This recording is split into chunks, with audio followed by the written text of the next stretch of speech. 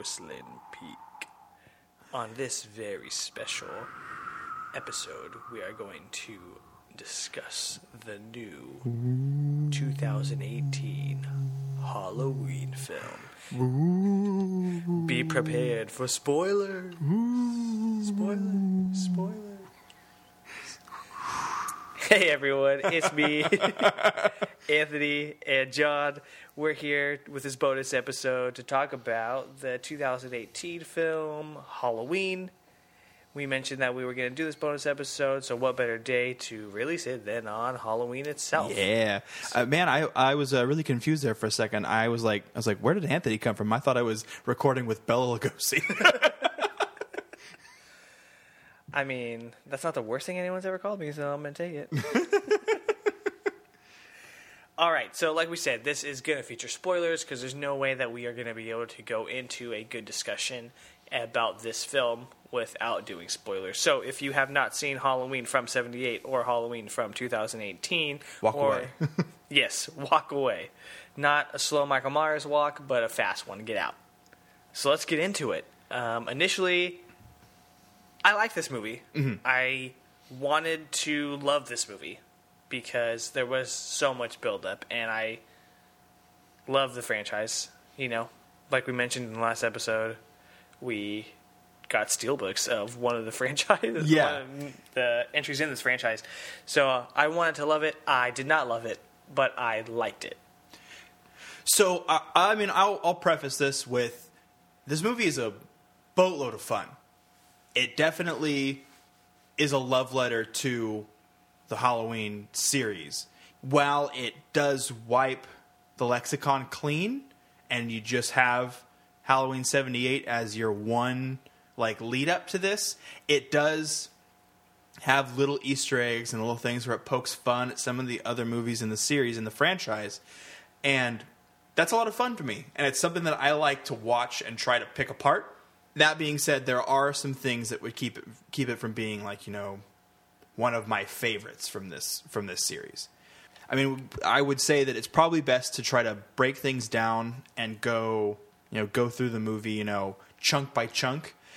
The opening scene for this movie is incredible. A very tense scene.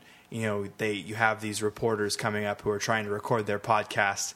They walk up to Michael, who's standing out in this courtyard, chained into this square, and there's this tense moment where they have his mask and they're holding it behind him, telling him to turn around and telling him to reach out and take it. And there's just this tense aura about everything. It just feels so dramatic, and the music just swells up. John Carpenter did a fantastic job with the soundtrack for this movie. So good. He still got it. Yeah, he still got it. I mean, for someone who had little to no musical experience prior to 78, this is an incredible feat. He knows how to build dramatic tension with that music.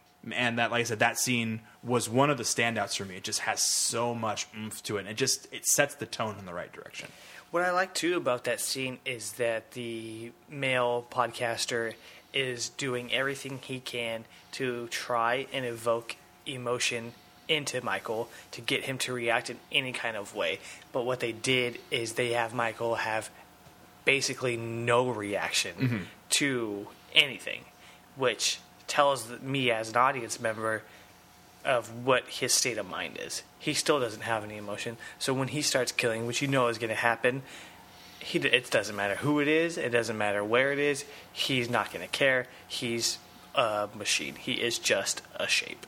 And that's cool that they set that up for you, because you're like, okay, he's not reacting to that. And part of you wants him to react, but the fact that he doesn't is more intense. Yeah. So after that opening scene, we pull into Haddonfield? Yeah, we pull into Haddonfield, and we see these two people trying to approach Laurie. They come up to this compound, and there's these giant fences, and it just seems like someone who's had their life scarred like this would definitely go through these measures and try to make this, elaborate, fortress to try to protect themselves. And that scene, it was hard to watch. It wasn't in a bad way. I feel like Jamie Lee Curtis is the Scream Queen. I feel like this gave her horror pedigree a little something more. One of the things that I really liked about this movie is they tried to blur the line. They tried to take Michael Myers and they tried to take Laurie Strode and they tried to blur the line between the two. And they tried to make it seem like they had more in common than you would think.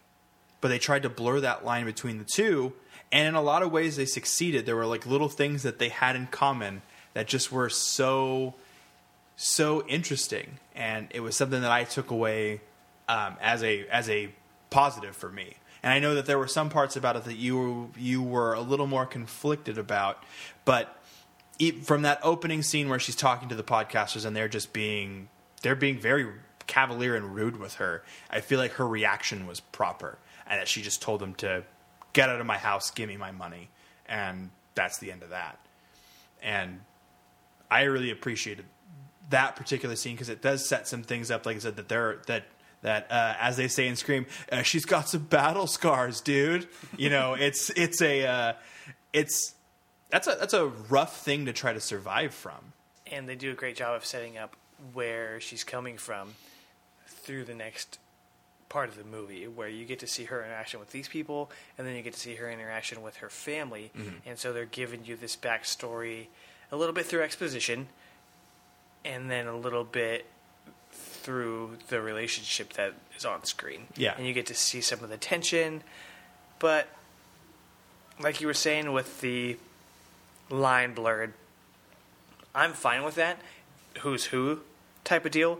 But for me, what I didn't enjoy was how much the scenes were the same from other movies. Mm-hmm. I love a good homage, and this movie has some, which I thought were great. They were subtle. Like the homage to Halloween 3. You get to see kids in masks just walking by. Yeah. And for me, that's enough. And then there's a part which we had discussed where the sheriff mentions the babysitter murders from 78, which again is a nod to what the original was supposed to be titled. And that stuff, where it's subtle and it's a service to fans, mm-hmm. you know? The other stuff where you see Laurie standing on the sidewalk, or the recreation of the famous balcony scene from the first one, I had a hard time liking it because I wanted this movie to be its own thing, mm-hmm. and not rely on what Halloween had already done. And I felt like there were a lot of scenes where they were just piecing together scenes from other entries in the franchise. Mm-hmm. You know?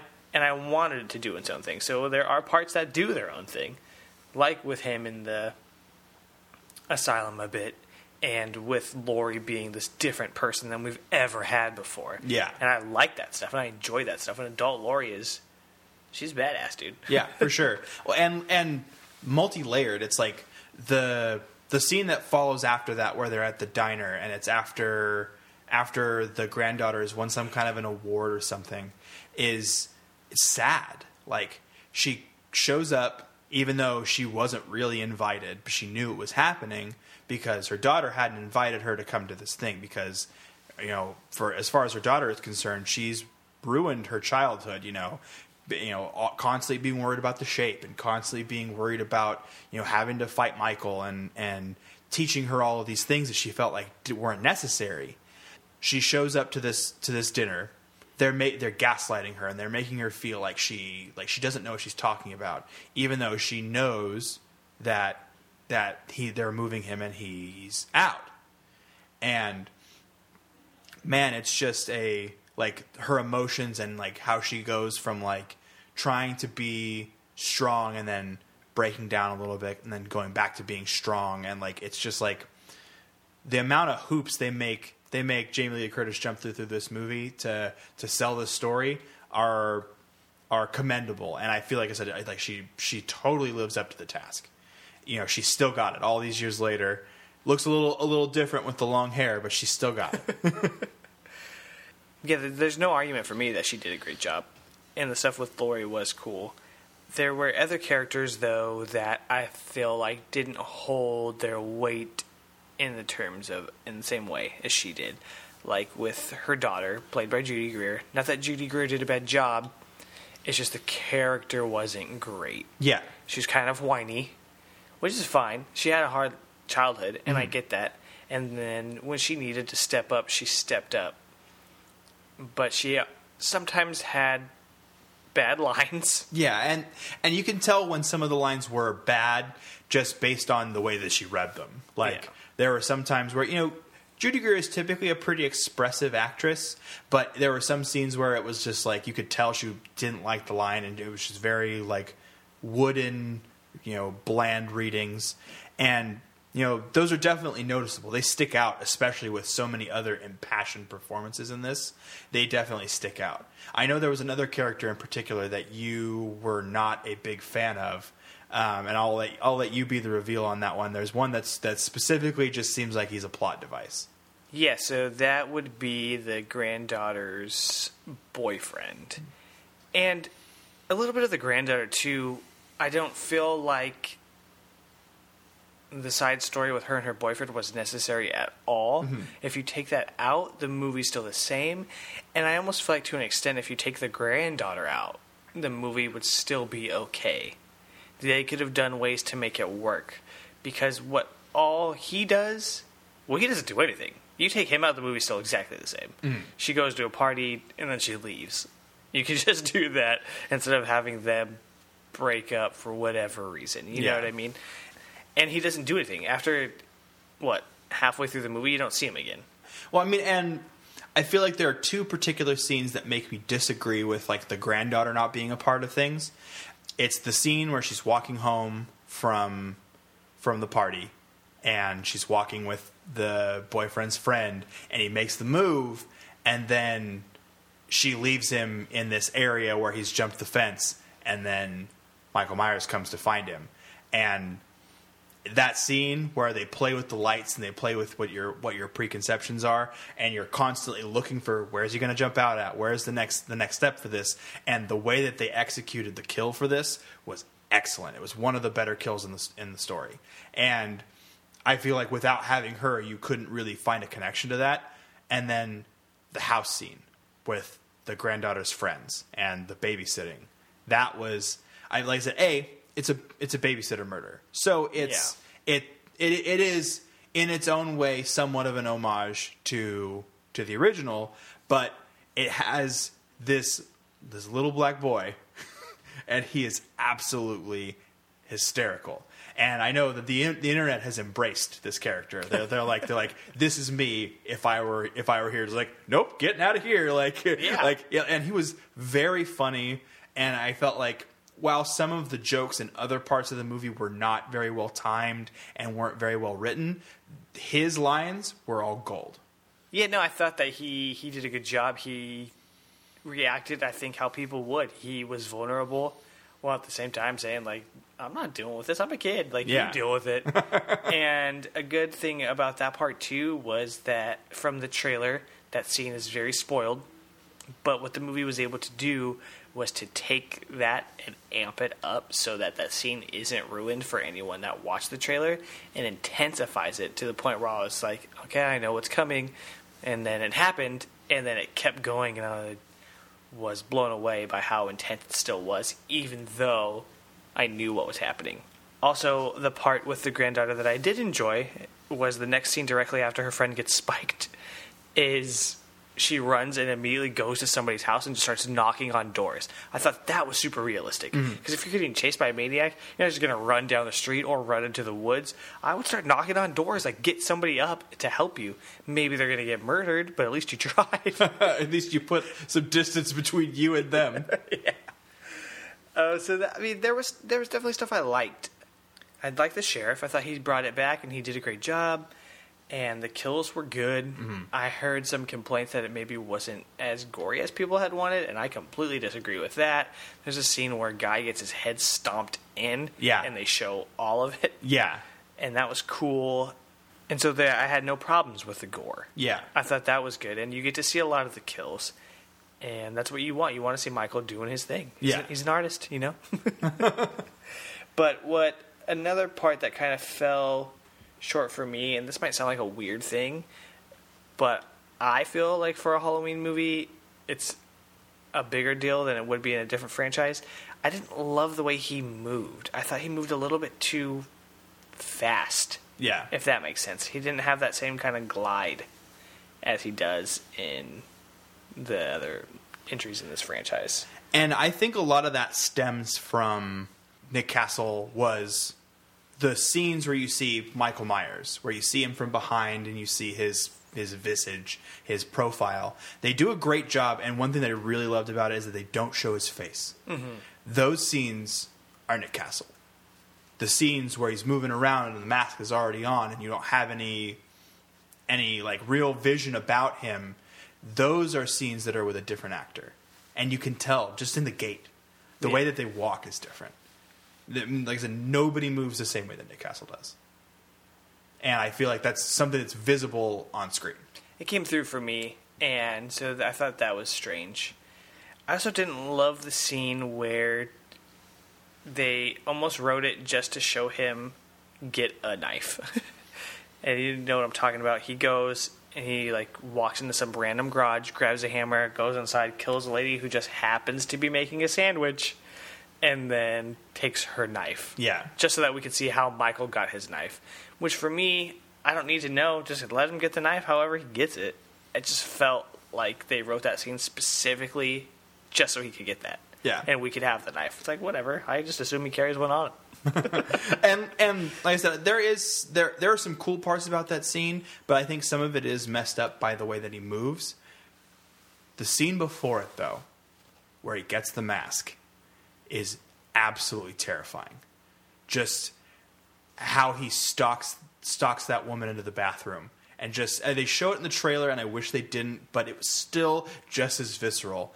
Was just when he reaches his hand over and drops the handful of teeth, and starts chasing her through the bathroom. Looking under, trying to get through, breaking down doors, and then the male podcaster comes in to try to save the day and gets his stuff pushed in. It was a visceral scene. It was one of the scenes where they set the tone where they were like, oh yeah, we're going to show you the nasty stuff. You're going to see the gore. Have fun. It was just watching that guy get ragdolled around a room was just, so good. Yeah, and it really, again, sets you up, shows you Michael still got it. Yeah. And then there's a scene with a child that I'm surprised people aren't complaining about. But it shows you that this Michael's a little bit different. Mm-hmm. He's doing whatever he wants. He's a force. And he's always been a force, but he's even stronger than he was and willing to do whatever it takes to get the job done, I guess. And he didn't fully break the carnal sin, though. He does walk by a crib with a screaming baby. I thought they were going to do it. I thought he was just going to reach in and... Yeah. Boop. And I was like, whoa, they never do that. I mean, well, I guess they do that more now. Yeah. Where you do see babies getting hurt, which... I mean, if it works, it works. But I was like, Michael's got to have a line somewhere, right? Yeah. And he does. Yeah. It was that baby. Just infants. That one infant. Yeah. At least. I don't know how you felt about it, but there's a scene, and this is a huge spoiler, and I guess all of this is. Yeah. But he is in the police car, and he's unconscious, and then he wakes up with the granddaughter next to him, and then decides not to kill her, but he was just chasing her before this, and then she gets away. And I thought that was very strange, because when is Michael going to wake up and not immediately kill that person? I think that they make it seem like it wasn't necessarily number one on his list. Because he is a force, because he moves at the beat of his own drum, no one is Michael Myers but Michael Myers. His concern was, get me out of the back of this police car so I can do what I do. Yeah. And killing someone was going to take time away from that. So instead he kicks down the grate and breaks out of the car. And then from there he goes back about doing his business. He takes care of the good doctor for the right reasons. I felt like that's been something that, discussions that we've had since we saw it, that's been very divisive. Some people, I personally enjoyed the Doctor, taking that turn and not being the next Loomis, basically being like, oh, I want to egg him on and see what we can find out. I think that was intriguing and it was different, and I liked that about it, that it kind of bucked the trend and kind of subverted your expectations a little bit. there are a lot of people who did not like that they were like, oh, we expected the next Loomis and we got this guy who's just a weird, like, almost like the guy from the Human Centipede kind of character. Well, I think what's hard, and they do build it to where it doesn't seem super out of left field. Mm-hmm. Once it happens, you're like, okay, I could see the stuff that he was saying, how it kind of leads to that. And I did think that he was going to be sort of this antagonistic character in the way that he wanted them to meet for different reasons. Yeah. Because he wanted to see what would happen for Michael from a psychological standpoint. And that was really interesting to me. And I didn't mind him turning and killing and being that much of a bad guy. The biggest problem for me is that it immediately goes absolutely nowhere. Yeah. He gets this big character turn, and then he's instantly killed. And so I, like I told you the other day, would have liked for them to cut out boyfriend stuff and instead spent that time developing this idea of where you get this doctor being evil, adopting the pure evil. Yeah, Dr. Evil. Yeah. So I want him to ask for $1 million. Yeah. So my thought is that it's not necessarily to show you anything really about the doctor or that his turn is going to have some big shift and some weight. It's to show that no one is a team player with Michael Myers. That's not possible. That Michael Myers kills indiscriminately, except for infants. It's meant to show, like, even this person who's like, oh, yes, Michael, put your mask on. Let's do this. Like, I'm here to support you. And then he gets instantly shotgunned. Game over. You don't get to be you're not in Rush Hour 3. Game over. See you later. You know, I felt like it went somewhere. Like I said, it was to show that no one is on his team, that he's alone. And like you were saying, it shows that there's anything's at stake. That he doesn't have any emotion toward it. So I get it from that. I still don't love the idea of it, though. Yeah. I love the mask. I thought the mask looked really good. It looked dirty. A lot of people were complaining that it looked old because Michael Myers is old. But once you get it on screen, it just looked like it's just dirty. Worn. Yeah, just looks worn. Wrinkly like an old person would be. Yeah. Then a cool throwback. They show briefly his eye being messed up from the first one. I liked that. Once we get to the climax at Laurie's house, her house is really cool. Yeah. And very interesting. One thing that really bugged me, and I hadn't told you this, so I'm interested to see your reaction, is that she has this kitchen island, right? Mm-hmm. And she has a remote for it that she hits, and it swings open to reveal like a basement. No joke, and I was watching, every time they would hit that and go into the basement, they left the remote on the counter. Yeah. No, I definitely noticed that. And I was like, so he could just open it. I mean, but they showed that that's not necessary, too. Like, it's not there's no real intention for that. Like, he just pushes it over. Like, I know, but, like, still. Yeah. I was like, why would you leave the remote for your trapdoor on the counter? And I guess they're trying to trap him, so it doesn't really matter. Yeah, they want him to get in. Like going down. They want him down there. Yeah, but I thought that was weird, and I was like, why do they keep doing that? Yeah. One thing that we talked about a couple of days ago about this was that the son-in-law was killed unceremoniously out in the front yard, and there's almost no reaction. Yeah, and that was another thing that, like I said, I felt like could have been better about Judy Greer's character, is that she could have at least reacted. Anybody could have reacted to that a little bit more. They kind of just were like, whatever. Well, I could understand Laurie not reacting because he was kind of a jerk. Like, he treated her with complete disrespect. If I treated my mother-in-law that way, I'd get boots to the face, medium style. She'd still be sad if you got murdered. Yeah, but like, it's still, like I said, there's got to be some reaction, yeah. And there wasn't anything. I agree with that. But what they did too, and part of him and his dead body helped with that was play with ideas. Yeah. So instead of just doing the scene where things are flipped, which again it was, they played with audience expectations too. She's opening this closet, Michael's going to be in there, and then it's not. Mm-hmm. And so that's, to me, that was a okay jump scare because you were expecting it, one, and it wasn't Michael, which is what you were expecting. So it kind of plays with your ideas of what's happening next. Yeah. And her house is crazy. Yeah. Oh, like the closing time retail little gates. Yeah. I loved that scene where she's going room to room, gun and flashlight in hand, just clear, slam, clear, slam. Just going from room to room, clearing out the house. Smart. I think that's great writing because that's such a cool idea. And since he does stalk and he is going from room to room, that's brilliant. How are you going to stop him? Oh, I'm going to turn the room into a cage so he can't do anything about it.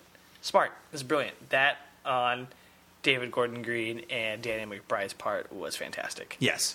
It's one of the best scenes in the whole movie. Yeah, and there's so much tension in it too. And you almost want to root for Michael a little bit, but he's still a bad guy because he's killed a kid. Yeah. It's kind of like, wow, what's happening? How do I feel? And she steps it up, and so she is stalking, but you can tell she's still scared and still vulnerable. Mm-hmm. Which I like that they did that. They didn't make her unbelievable and unstoppable. Yeah.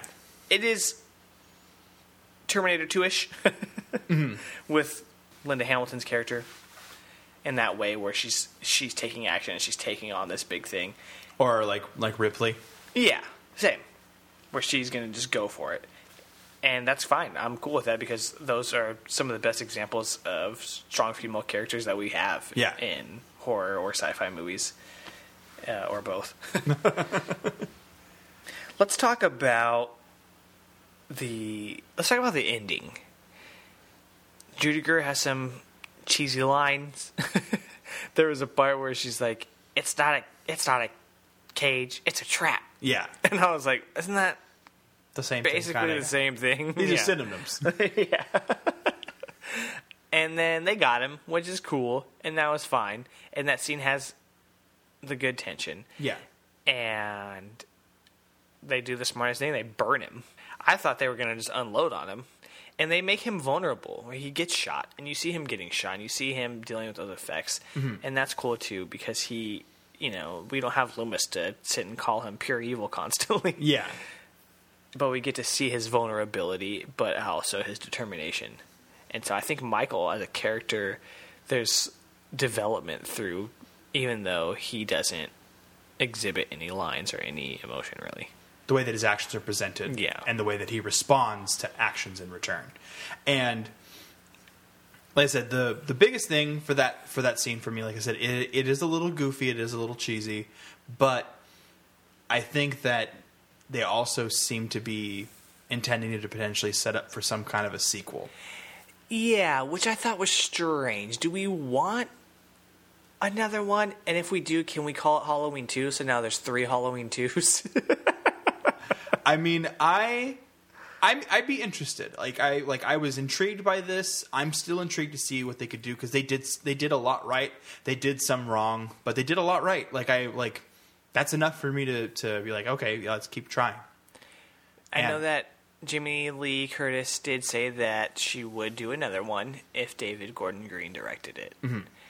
And considering how much money this movie's making... Oh, it's hand over fist. What? It's hand over fist. So much money. Oh, yeah. And there's no way they're not going to try if they can, Yeah. I mean, it's got at least over 10 times its return. I want to say at least 15 times its budget. So typically it's the budget doubled is how much they spent on marketing. Yeah. And so that would be $20 million, I think. And then so they would need to make more than that to make a profit. And they've already done that. Yeah. Which is nuts. And that's cool that they're able to do that. And I'm pretty sure it was the top movie from the box office this weekend as well. Which makes sense. It's the last weekend before Halloween. Yeah. I wish... Yeah, so they didn't show him burning. Mm-hmm. And I wish that they would have. And I get why they didn't. But if they're going to make him keep going, they need to make it real tight how he got out of this house that she spent 40 years making escape-proof. Yeah. They need to make it make a lot of sense. And I hope that if they do, they do that. They accomplish that. Yeah. Any final thoughts on the movie as far as like a whole, you know? I mean, I know I'm sounding pretty cynical, and I'm not trying to hate on this movie because it does do some good stuff. And I would have been okay with all of it if the atmosphere was just a little bit different. I think for me, I wanted it to be a little bit grittier and a little bit grimier, so it did feel like a continuation of Halloween in a way, because that movie is very gritty. Yeah. And I didn't get that atmosphere. It almost didn't feel like a horror movie in some parts, if that makes sense. I don't know if you felt any of that. So I felt that there was some grit and some grime, but it could have done with more. Like I said, as far as if you're removing everything from the continuity, like having this be a direct continuation of a movie that came out in 1978, I wish it had more of that 1978 flair. Yeah. But as far as setting the atmosphere is concerned, the music helps a tremendous amount. That's true. And the music's fantastic, and it builds on those themes, and it builds on the Halloween themes, because we are getting the classic stuff from the guy that created it. Yeah. And he is able to do more with it, which I would have expected him to do. And it's not the same stuff. It's intensified, and it's like fine-tuned. Yeah. But I don't want to sound like I didn't like this movie. Yeah. I didn't love it, and I will say that, but I enjoyed it. And as far as like the entire franchise goes, it's definitely in the top 5 out of, how many are there? Like 11? Yeah, there are a lot. Yeah. Obviously 1 for me is at the top. It's untouchable at this point. I also really like 3. Yeah. As we've talked about. And growing up, I was exposed to H2O as a kid when that was coming out. And so I have connections to that. And I don't think that movie's half bad. Yeah. I rewatched it, I think, last year, and I was pretty into it. Also, I'm kind of a fan of Josh Hartnett, which I think I've already mentioned at least once before on here. It's going to be a running gag. How many times can you mention Josh Hartnett? That's fine with me. I'll do it again. Josh Hartnett, and then and then this. So for me, it's like those 4 are what make this franchise for me, even though now H2O technically doesn't count as part of that franchise. I mean, like I said, there are going to be different continuities. There's going to be different ways to enjoy this medium. I still say that there's a lot of value in going back and rewatching some of the older stuff. Yeah. But like I said, 78 is a classic. Oh yeah.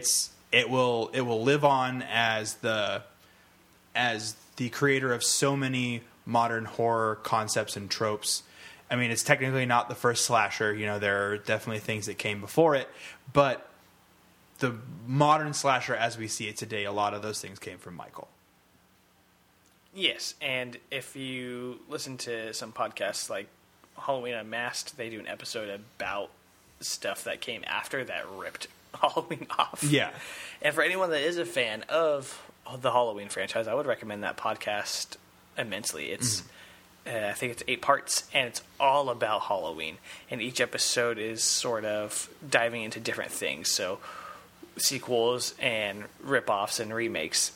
And then they do an episode where they talk about Laurie and what Laurie means for people and fans and what she does. And the person hosting it has John Carpenter on there, has Nick Castle, Jamie Lee, like everybody from this movie and from the original that you could get, including David Gordon Green and Danny McBride.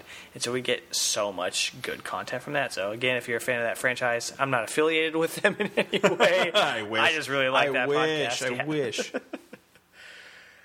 I feel like that about wraps it up for me. Is there anything else that you maybe want to add? Or like I said, I thoroughly enjoyed the movie. It was a fun ride. It wasn't perfect. I would be excited to see if they do find a really cool way to get him out of the basement. If you know what kind of havoc he could wreak from there. If you had to give it a rating, I guess between 1 and 10 knives, how many knives would you give? I think I'm Halloween? saying 7.5 to 8, somewhere in that range. Like I said, it wasn't perfect, It definitely had some flaws, but like I said, it did a lot of really cool things. It had little nods to just about any movie in the franchise, and it was fun. I agree with that. I would say I'd go 7.5. 7.5 knives. All right, that's going to be it for our discussion on Halloween. If you want to hear John talk more about it, you can check him out on the Entertainment Vortex on YouTube, where he does a full review from the movie. And if you want more Porcelain Peak, then head over to wordsforweirdos.com/porcelainpeak, where you can find great content about each episode and about other stuff regarding the podcast. And don't forget to rate, review, and subscribe while you are listening. And again, if you're a fan of Halloween, check out Halloween Unmasked. And we hope that you enjoyed this bonus episode. And as always, thank you for listening. We'll see you soon with a regular episode. Have a good one. A Hyperforge Alpha Network production.